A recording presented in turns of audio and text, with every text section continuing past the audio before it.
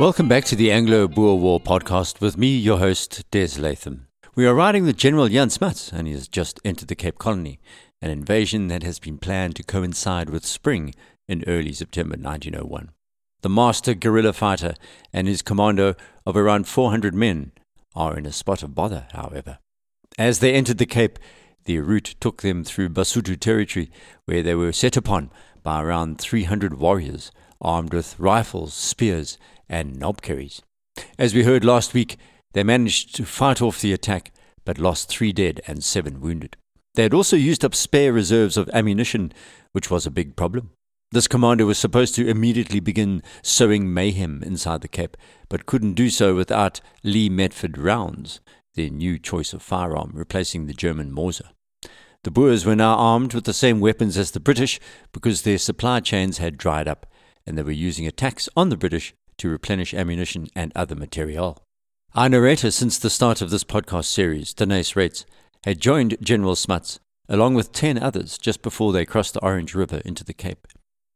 Reitz had only 4 rounds left after the clash with the Basutho warriors that almost cost him his life. Invading hostile territory with virtually an empty rifle was not going to build confidence, and Reitz fretted about this. They also had to think about the 7 men who'd been injured in the skirmishes with the Basutho. We halted for an hour to give the wounded men a rest, and as we had no lint, bandages, or medical supplies, there was little we could do for them. The injured men were placed in their saddles, and slowly the commando moved off, tailed at a distance by the Basutho, who hadn't given up tracking the Boers. After a few miles, the members of what's known as Herschel's Mounted Police eventually retired, and by the afternoon of the first day in the Cape, the commando came across a farmhouse. That's where the 7 injured men were left to be tended, eventually by the British, and then shipped to prison of war camps. We rested our exhausted animals till dusk, and then saying goodbye to the wounded men in the house, we rode on for 5 or 6 miles before camping, said Reitz. Spring in South Africa brings rain, and that's what began falling. It was still bitterly cold at night, as they were on the high ground of the interior, and the men were now lying in mud and water.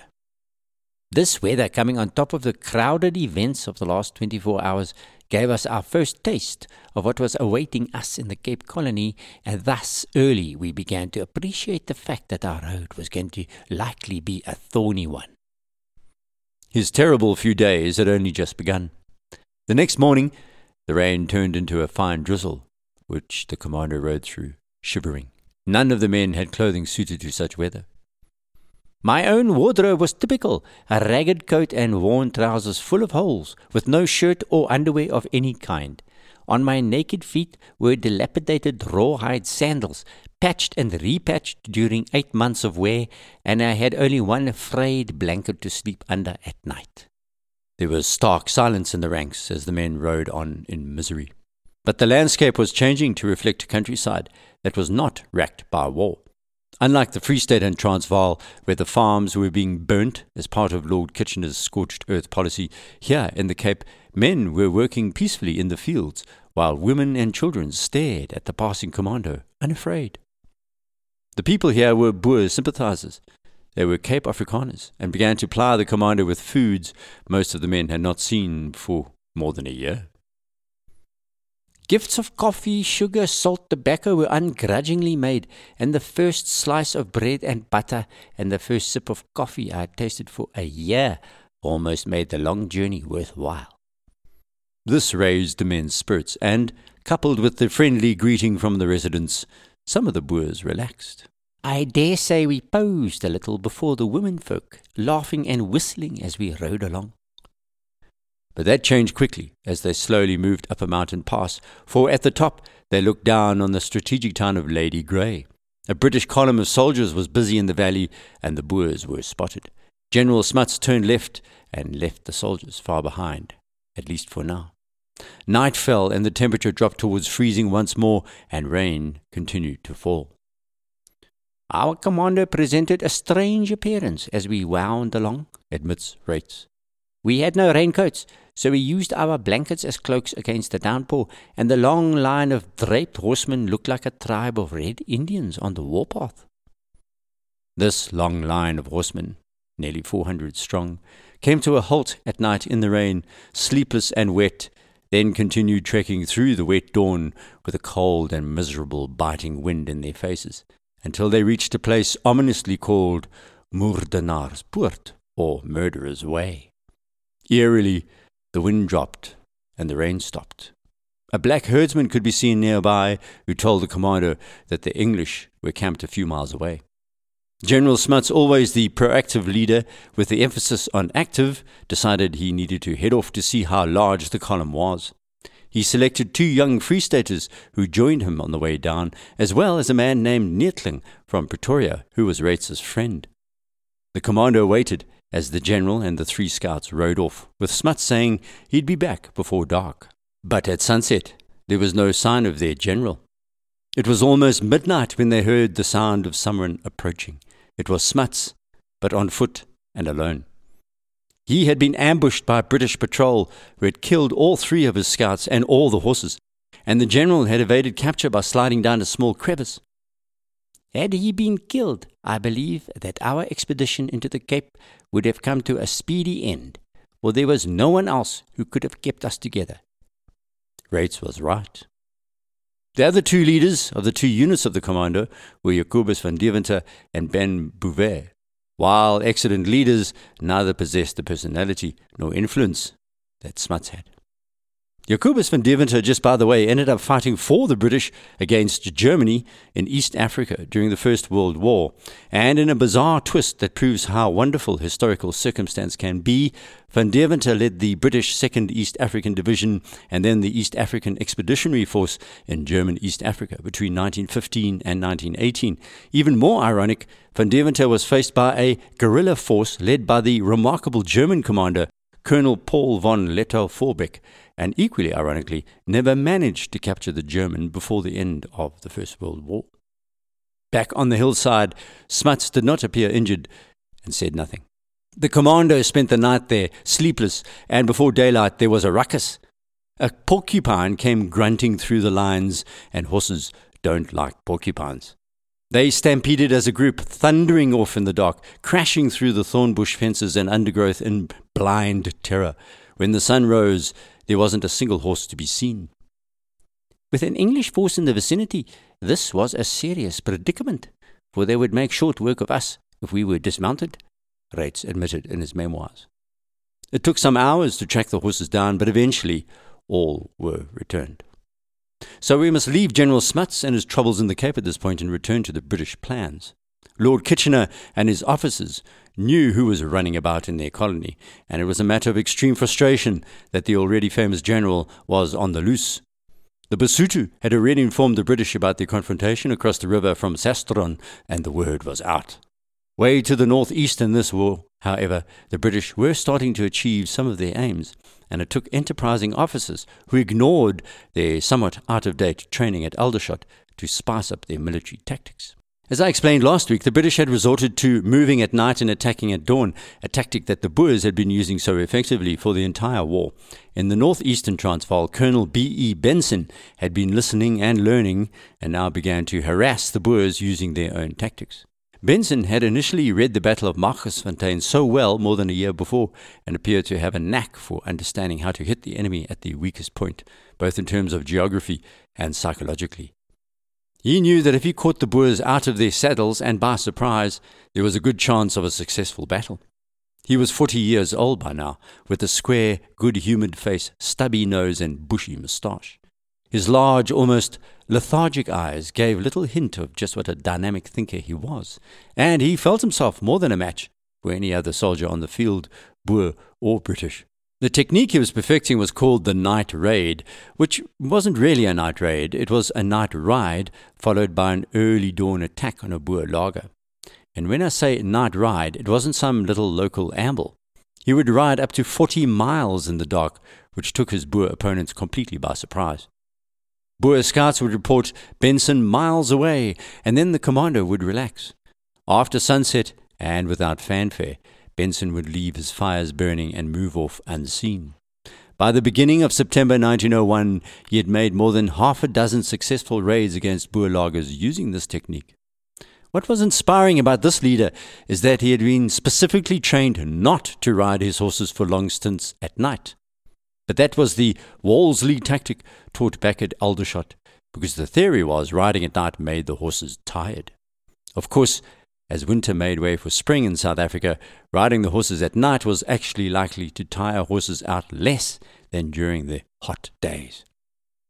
Benson was also guided by the Uitlander called Wool Sampson, hated by the Boers, who had been arrested after the infamous Jameson raid of 1895-96 and refused the amnesty granted by President Paul Kruger.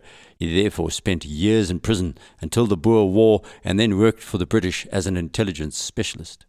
He knew the terrain around the Eastern Transvaal intimately and could speak both Afrikaans and black languages.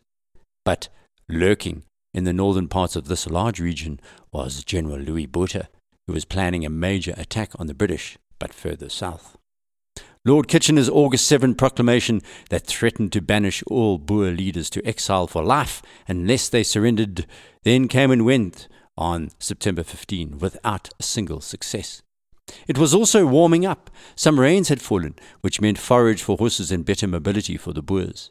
Vegetation thickened, and the featureless brown of winter was replaced by greens of all types, behind which the Boers could take cover.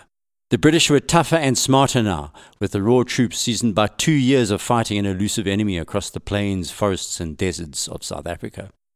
The Boers had also lost around 9,000 men in the last few months, as Kitchener's drives across the veldt showed some results.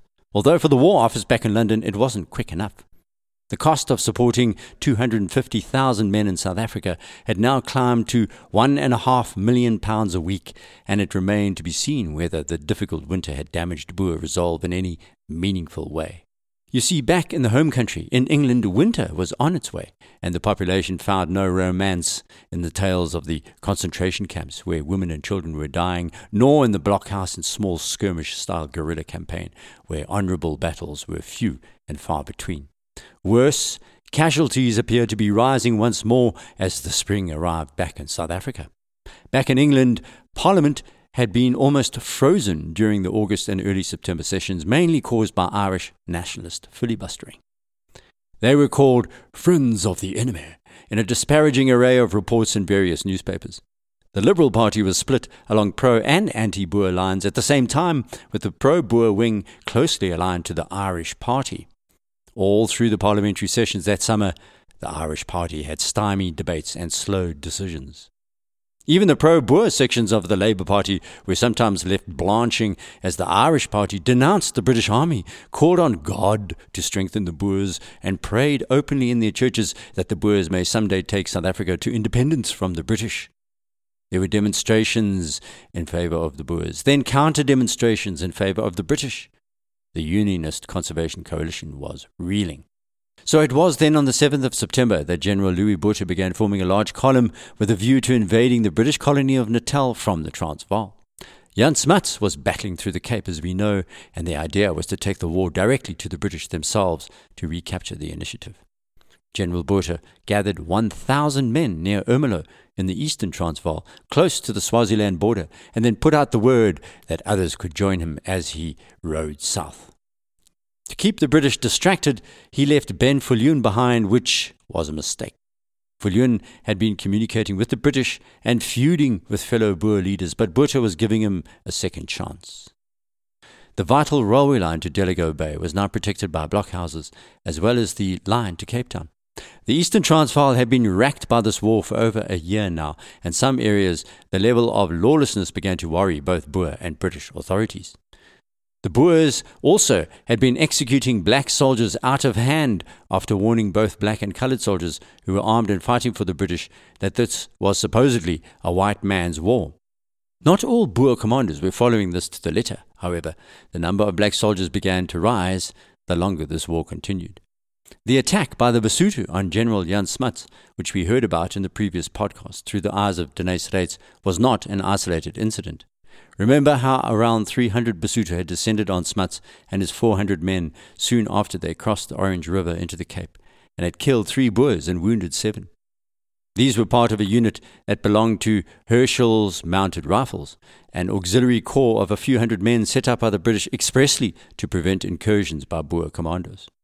As Martin Bossenbroek, the Dutch historian, recently discovered in his research for his book called The Boer War, I've used that extensively in this series, similar border police units recruited from coloured communities and blacks were operating in the northwestern Cape as well.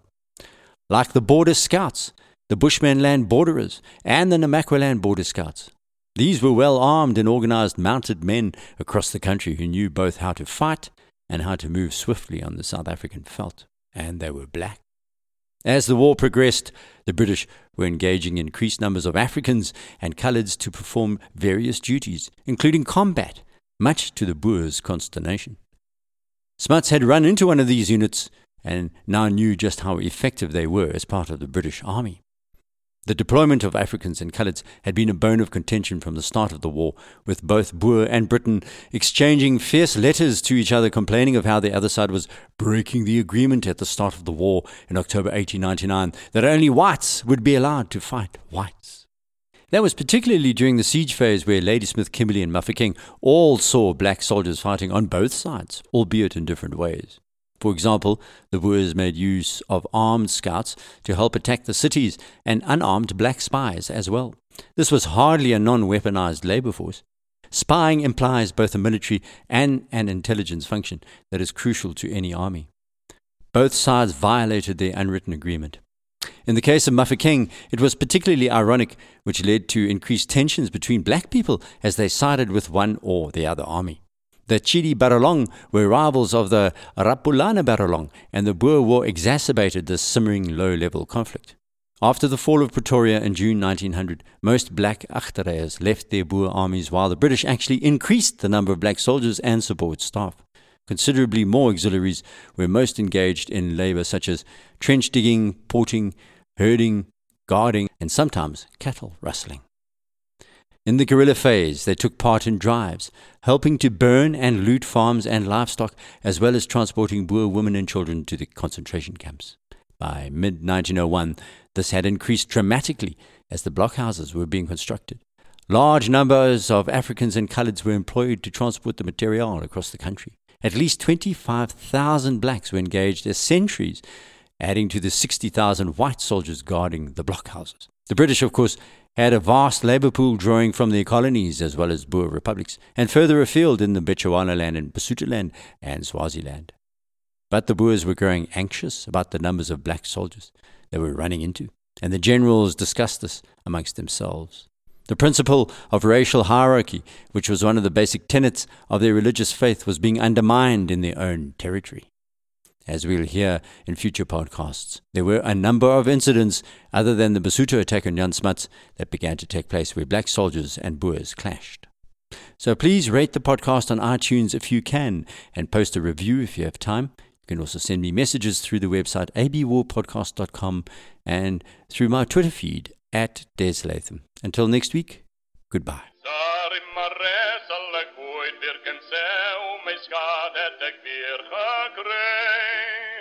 Een zonnergedal langs die mooie rivierse val, het zij voor oorlogsdagen blij. O, breng mij terug naar die oud Transvaal, daar waar mij